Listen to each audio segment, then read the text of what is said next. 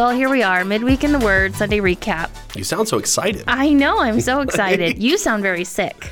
I sound a little bit sick. It's a little bit of my voice yet. I'm still recovering from high school camp, so we'll live. I wonder how many more came back sick. I want to say we had 4 or 5 that I think were symptomatic while we were there. So I got to think that number's probably going to double itself. So somebody brought something to camp. So we're not sure who patient 0 is? Yes. And I told somebody earlier, I'm not sure if it's that I got tired enough that I got sick, or I got tired because I got sick. Yeah. But regardless. At this point, it's the chicken or the egg, right? Exactly. Yeah.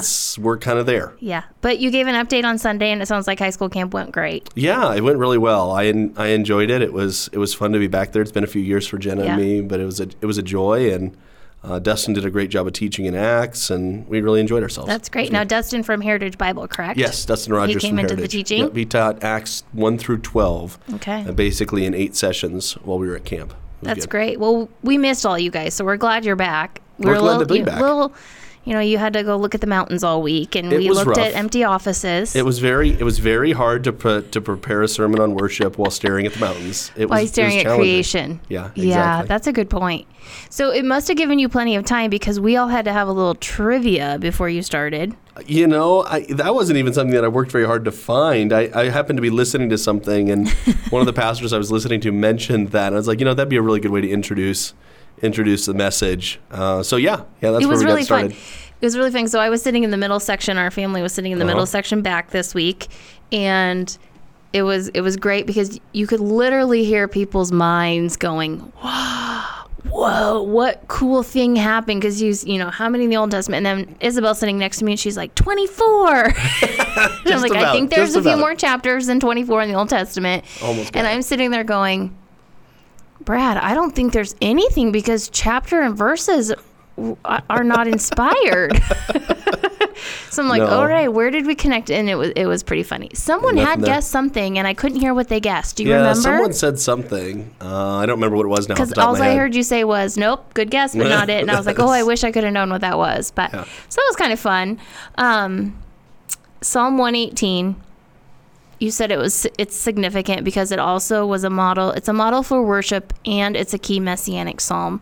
Why don't you just recap a little bit about Psalm 118? Yeah, as I said on Sunday, Psalm 118 is a really neat psalm. It's in the genre of what are known as Hallel, and you'll recognize that term from Hallelujah, right? So Hallel, that praise, Yah being Yahweh, right? Like praise God, hallelujah, Hallel, right? So it's part of a collection known as the Egyptian Hallel. So these psalms that are praises and celebrations of what God has done for Israel in the Exodus.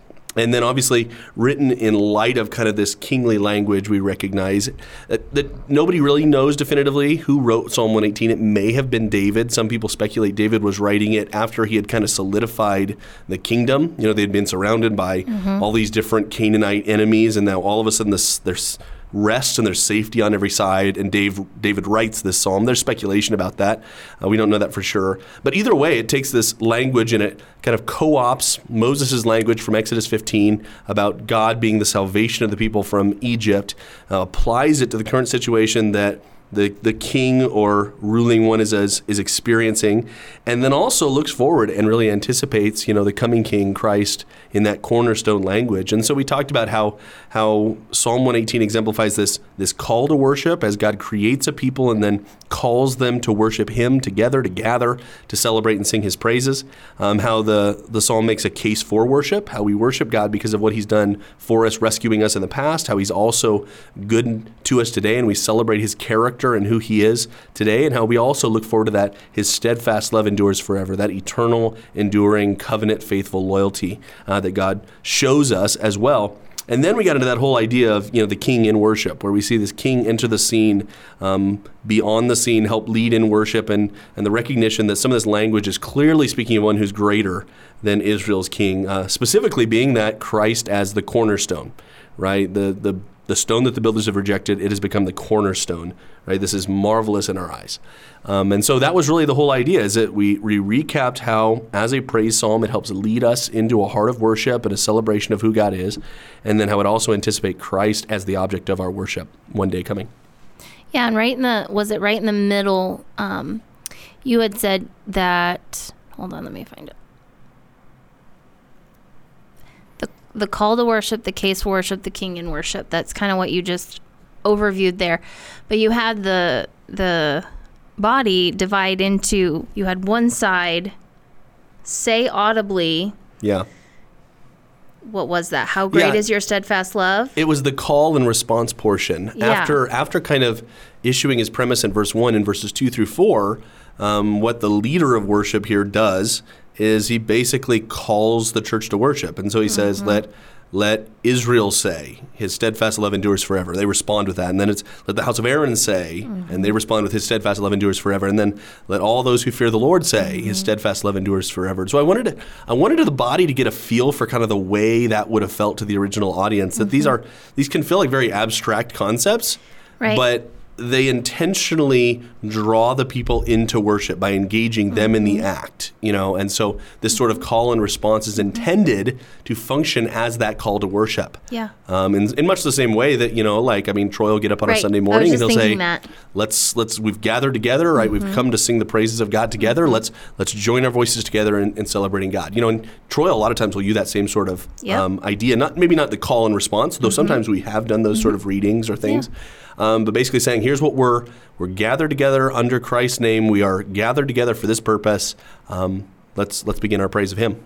Well, and I believe your point was, too, that it, again, brings this collective, we have this commonality when we look to God. It gives the purpose, it gives the purpose for it, right?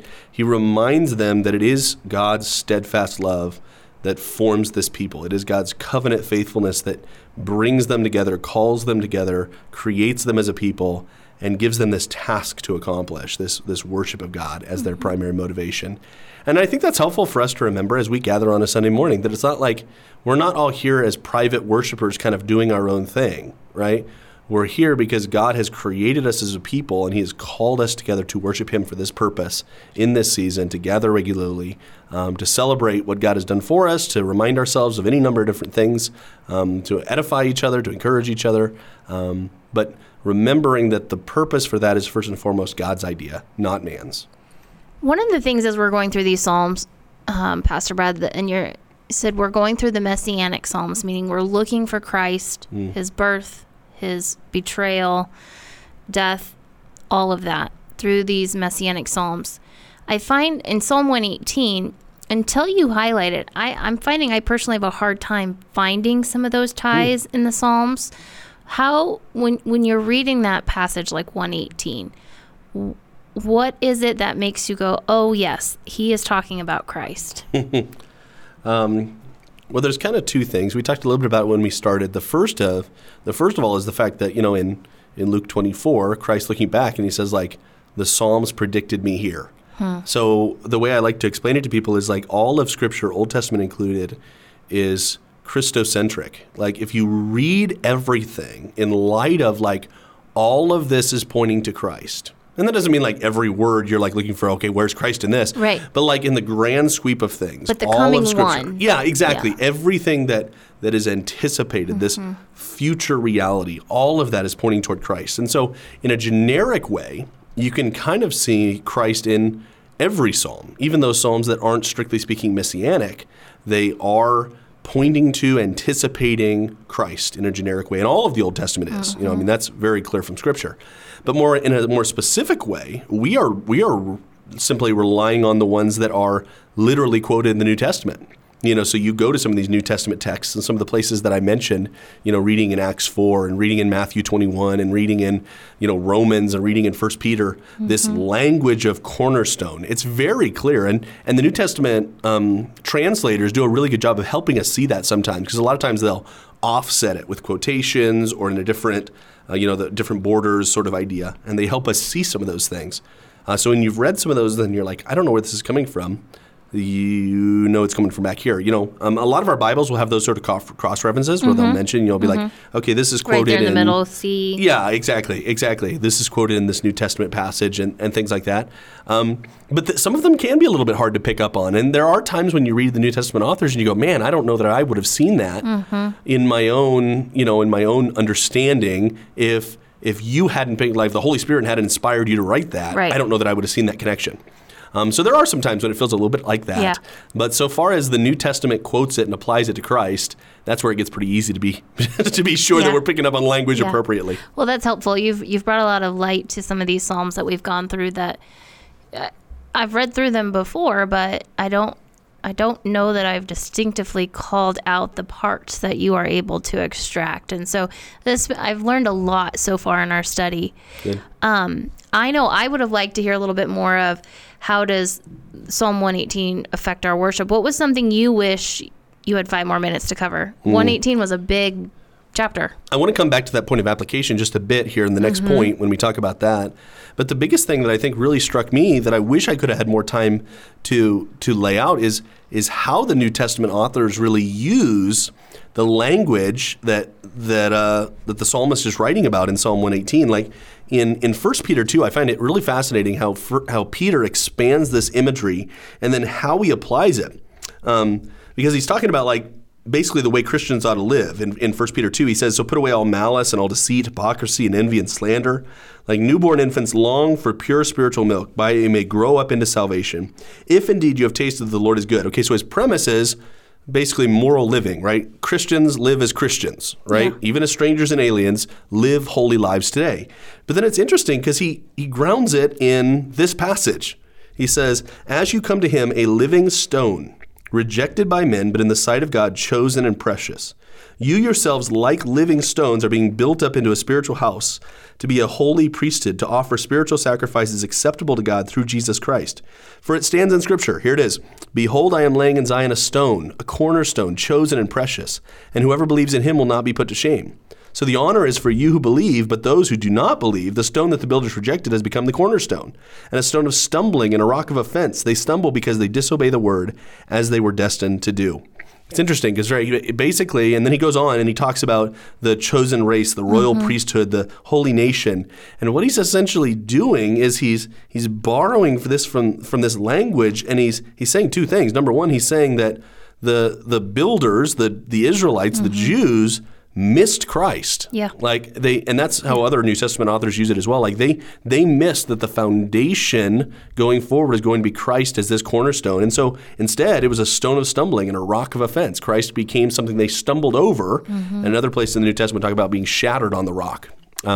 Sort of idea. But then for those that do understand, he expands this and he's making the case that, like, this is true for Jews and Gentiles, right? That they are now this royal priesthood. They are this chosen race. They are this holy nation because this new temple that's being built isn't built with human hands. It's not being built literally on this cornerstone, but it's being figuratively built on the cornerstone of Christ. Yeah. And this new temple is the new people of God, right? This living stone rejected by men, but in the sight of God, chosen and precious. You yourselves, like living stones, are being built up as a spiritual house, right? Ultimately for worship of God, which is very appropriate from Psalm 118.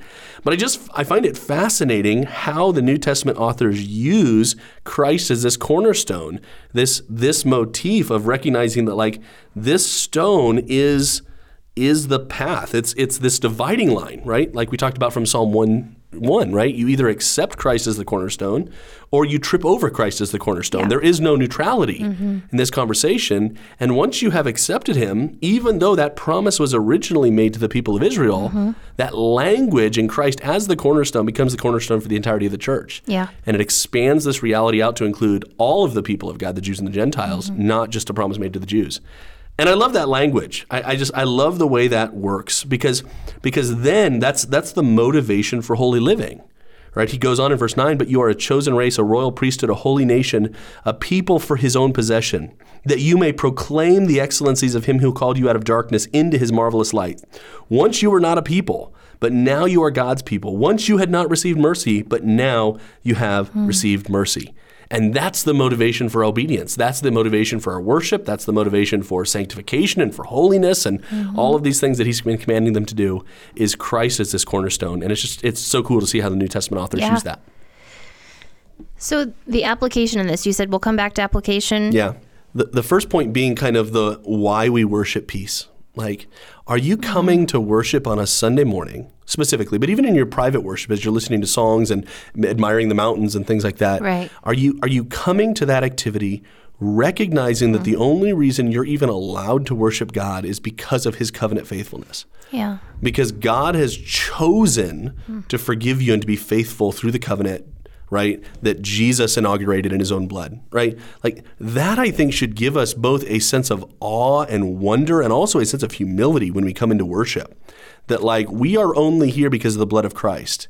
We are called together. This is not about me. Right. Like that's incredibly critical for us, whether it's private worship in our own lives or whether it's public worship when we gather together as a church, to recognize that what we are engaged in is so much bigger than who we are. It is so much bigger than our personal preferences. It is so much bigger than whether I like the music Troy has chosen.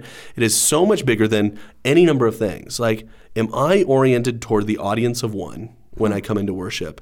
That's, I made that comment in the message on Sunday. Like, it scares me to think that the vast majority of what passes for worship, I think, in our country is self-worship.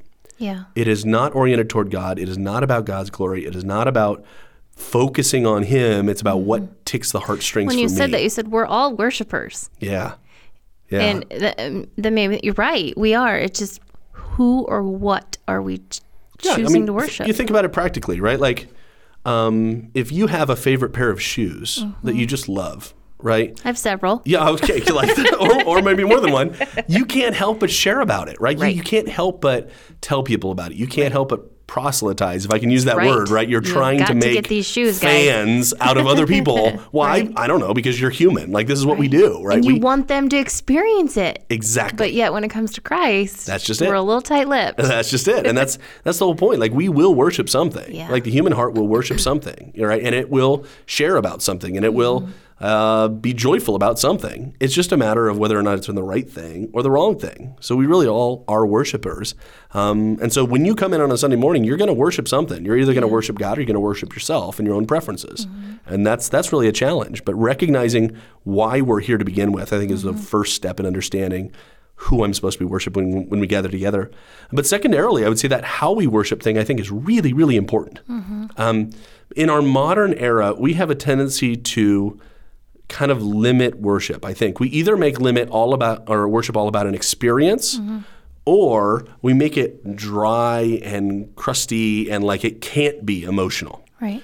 And I think that's really to misunderstand, especially the books of Psalms, right? Or fun, or happy. Yeah, exactly. Like I as I went through that list, as far as like our worship should be historical. It should look back to what God has done for us. Right. It should be theological. It should be grounded in truth. And it should be doxological. It should be expounding on the joy that we have. Like, all three of those things need to be the case. And that means that we worship God both with our head and our heart. We worship God with both our thoughts and our emotions. We don't jettison theology. We don't jettison truth just because we get ecstatic. I mean, it's not about playing one line of music over and over and over and over and over and over and over until you get kind of in a trance. I mean, there's some interesting psychological stuff that goes on with that.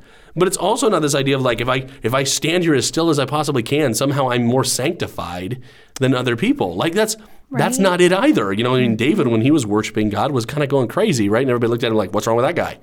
Right? There's a genuine joy. Like, there's a genuine Which maybe thrill. gives some of us wigglers off the hook bit. Which maybe, exactly. And that's just it. It's one of those things where we worship God with all of who we are. Yeah. Now it starts from truth. Like, it doesn't, you're not just whipping up emotions. That's not the idea. But if the truth has really impacted your head, it can't help but shape your heart and can't help but come out through your lips.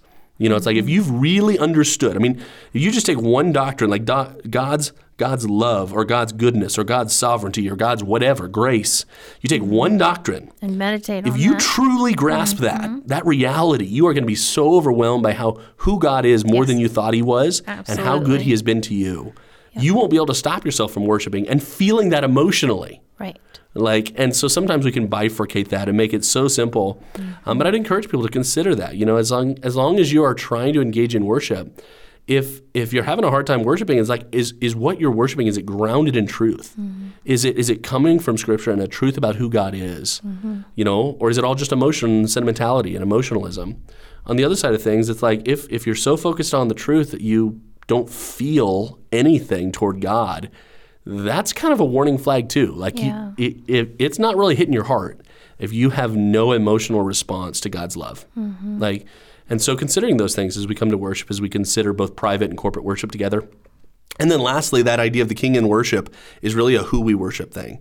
I really think that's really critical for us, is like our worship ought to be oriented toward God. It ought to be about God, and Christ is the central focus, right? Like sometimes we get, even in modern era, we kind of swing back and forth on the pendulum and get really excited about the Holy Spirit. Well, the Holy Spirit's role is to exalt Christ, right? Like if numerous times in the New Testament, it talks about the idea that like someone will worship Christ if they are filled with the Spirit. Yeah. Like that's the nature of the beast here. Like this is the way you this just can't thing help works. yourself. That's right. That's There's exactly a different it. driver in the seat. That's exactly it. Like the Spirit's like exalt Christ, Yeah. you know? And so recognizing that all of the Psalms as we worship is oriented toward Christ and celebrating what he's done for us, I think is really critical for us to keep in mind as well. I was going to say, and to that, how do you worship someone you don't know? and being in his word and knowing who God is, every side of God, helps tremendously. So as you sit there and hear his word. It really, I mean, worship is impossible without a knowledge of God. Like with that, if you don't know God, you can be around Christians. You can sit in the worship service. You can wonder what's up with those people, but ultimately you can't worship someone you don't know. No. Like, and so there is a reality to that's like, if that's a struggle for you, there's some real heart check that goes on. Yeah. Like if there's no desire to worship God, it may be an indication that the Spirit isn't present, that you haven't bowed the knee of your heart to Christ, that you haven't accepted his forgiveness for you. And because, I mean, as long as that's kind of a cold, impersonal reality that like other people believe, but you just kind of mentally acknowledge, right? It's not going to inspire worship in your heart. And being around it won't change that. No, it'll just make the gap more apparent. Yeah. You'll be like, why are all these other people so excited? Yeah. Even when they don't like the song. Again, if you really like the song, there's secular songs you can get excited about and kind of feel emotional about. That's right. But it's like when you don't like the song, when it's not in a style you like, or when it's not exciting to you, and all these people are like really excited about it, you're like, what's the deal? Or emotionally moved. Exactly. Yeah. Exactly, because they're emotionally moved not just by the music, not just by the lyrics, but by the truth of who they're worshiping. That's right. Amen to that. So where are we headed Sunday? Yeah, okay, we're going to skip back again. Okay. I know we're kind of going forward and backward and all over the place, but as we walk through the chronology of Christ's life and kind of these events and how they get fulfilled in different moments, at different eras, different times in his life, we're going to move from Psalm 118 and we're going to go back to Psalm 41. Okay. We're going to move back to Psalm 41 and we're going to hit another Psalm of Lament.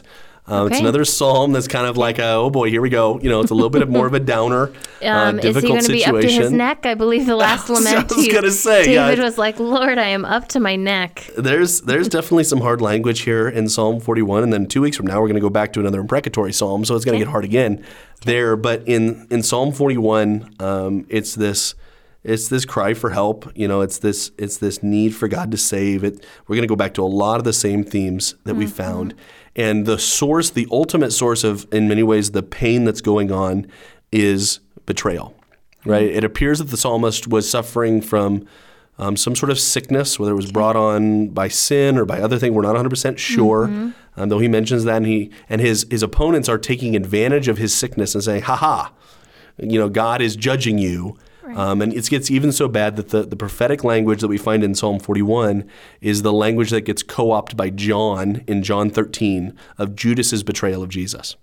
And so he's going to make a comment in there that like, even my friends have turned their backs on me. Even my friends have betrayed me. And that becomes even truer. And again, John picks up on that language of Judas for Jesus in John 13. But that's how bad it's gotten, and that's the nature of the assault that he is feeling here in Psalm 41 is this physical, potentially infirmity, this assault of being maligned by his opponents, but even his nearest friends are betraying him as well.